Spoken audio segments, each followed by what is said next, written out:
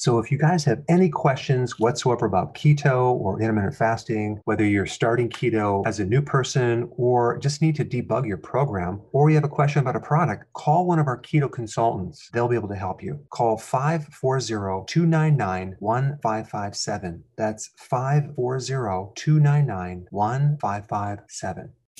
Did you realize that an average person consumes only 1.4 cups of vegetables per day? That's right, you heard me. Only 1.4 cups. We're supposed to consume at least 7 to get our daily minerals and vitamins. Vegetables also supply phytonutrients as well as beta-carotene and thousands of plant-based chemicals that give us many added health benefits. To fulfill this missing requirement, Dr. Berg has developed Veggie Solution. Veggie Solution is a high-quality greens powder that allows you to easily get your recommended amount of greens every single day. Just 2 delicious scoops gives you an equivalent of 6 cups of greens at only 69 cents per scoop. That's less than $1 for 6 cups of greens. Dr. Berg's Veggie Solution is a complete protein, highly digestible, low-carb, keto-friendly with tons of omega-3s and absolutely no sugar. Dr. Berg feels it's important that everyone gets their vegetables and made this product cost-effective too. Veggie Solution comes in original and in a raspberry lemon flavor. Go to shop.drberg.com to get yours today.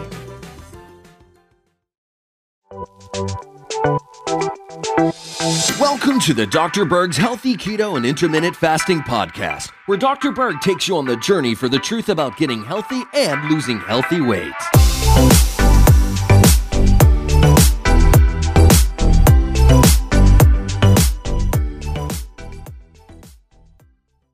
So let's talk about the best food for gallstones.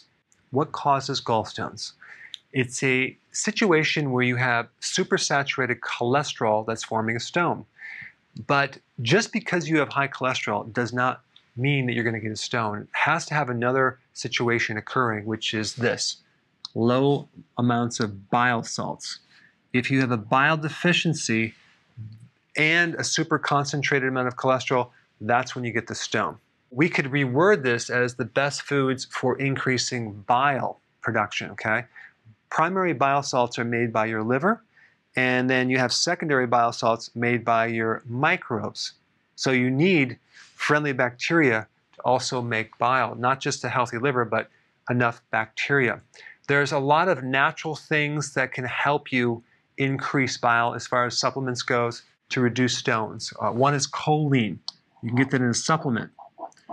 It just so happens that butter, grass-fed butter, has choline in it, okay? So that's one of the things that can help you to a certain degree. And just because I'm talking about butter, I'll talk about it right now. A certain amount of that butter is easier to digest because it doesn't have to go through all of the steps of digestion. I don't want to get into the mechanism of that. All you need to know is that grass-fed butter does have some choline that can help you, but also the grass-fed butter, being a fat, a saturated fat, can actually trigger the liver to make more bile. As compared to people that are on a low-fat diet, they are at a higher risk for getting a gallstone simply because they're not triggering the liver to make more bile. So they're bile deficient and they end up with the gallstones, not necessarily people that are consuming more fat. Now, just taking purified bile salts are very important if you have gallstones, because that has been known and used even by the medical community to help dissolve stones. If you want more information, I put a link down below.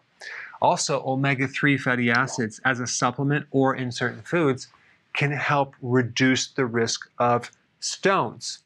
But the foods that can help reduce gallstones would be the bitter vegetables.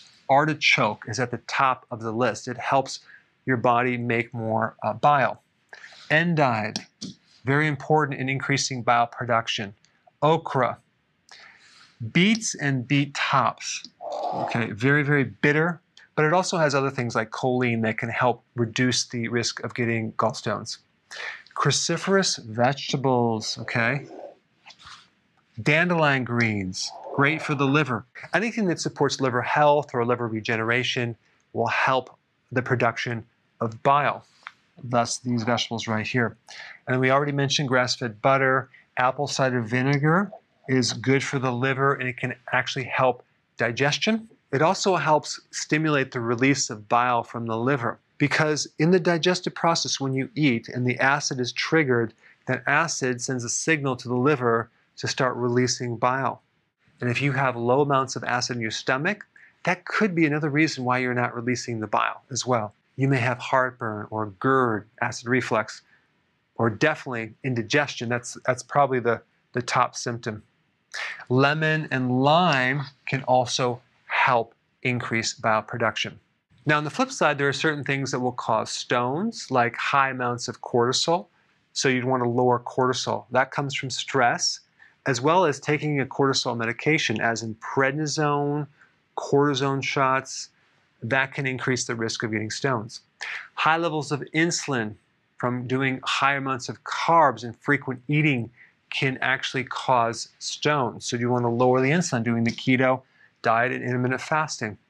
Estrogen has the capacity to create stones. And that's one reason why women that are pregnant have a higher incidence of getting a stone, as well as women that are on birth control pills or estrogen therapy. They tend to get more stones. And then we have a person that's on a low-fat, high-protein type diet. Some of those powdered, high-protein, low-fat, soy protein isolate type products to help you lose weight are very, very hard on the liver, and that seems to increase the risk of getting gallstones. And then the other thing that's very bad for the liver, that creates inflammation, that creates insulin resistance, is vegetable oils or seed oils. So you want to avoid the corn oils, the soy oil, the canola oil, the cottonseed oils for sure. All right, guys, I created a lot of videos on the gallbladder. If you haven't seen them, I put a few good ones up here. Check them out.